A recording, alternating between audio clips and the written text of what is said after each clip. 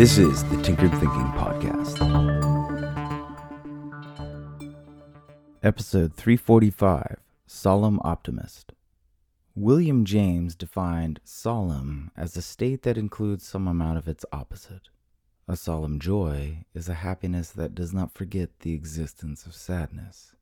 The solemn grief is a sadness that does not ignore the joy of past times and times to come. This use of solemn is a useful default to develop because it safeguards against the vicious cycles that can quickly grow to dominate our thinking in unhelpful and detrimental ways. A negative thought about a person or situation that is balanced by some countervailing positive interpretation does not spin out of control and steer our mind into a rut. Such an attitude of mind might be interpreted as level-headed, but there is a significant difference between remaining always neutral and having the ability to entertain extremes of thought without getting lost on such slippery slopes. This is the difference between being level-headed and being equipped with an even keel. So many motivational speakers are merely attempting to pump people up with a blast of positive mental attitude, which, like a joke or reading an incisive and clever quote, feels good and most likely delivers a short-term blast of dopamine. Rarely are such enthusiastic provocations long-lasting, unless such experiences are turned into a daily exercise where such positive outlook is systematically replenished.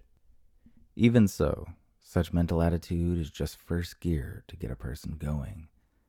An evolved flavor of such optimistic leanings would be in line with William James' use of the word solemn. A solemn optimism is an outlook that believes the future can be better, but also holds in mind that it won't necessarily be so, and could in fact be quite a lot worse than our present state of affairs. Such balanced extremes comprise the complete opposite of a neutral and inactive mind frame, which is typified by the Solve-esque statements like, "It'll be fine." The difference here is like walking a tightrope with the extremes of falling to each side in balance and taking a slide to some unknown place. The neutral mind frame characterized by statements like, "It'll be fine," willingly abdicates agency in order to be lazy. The tightrope walked by the active optimist, on the other hand, is like a line pulled tight between reality and a dream of what reality could be. It's curious to note how difficult it is to imagine solemn pessimism. Would this be like someone getting sucked down into a whirlpool of negativity while still looking back up at a bright sky? Or is a pessimism that keeps in mind optimistic possibilities a paradox? A person who identifies with such might claim to be more realistic, but the most realistic thing we can do is manipulate reality as a way of calibrating our imagination to the limits of reality and flexing reality towards our better dreams. The mere act of doing and trying arises more in the optimist than in the pessimist, and by such the actions of the optimist certainly seem more concerned with what is and isn't real. For the optimist tests for such. Then there's the solemn optimist, who is never disappointed when something doesn't work out, but notes the result, and steadfastly moves on.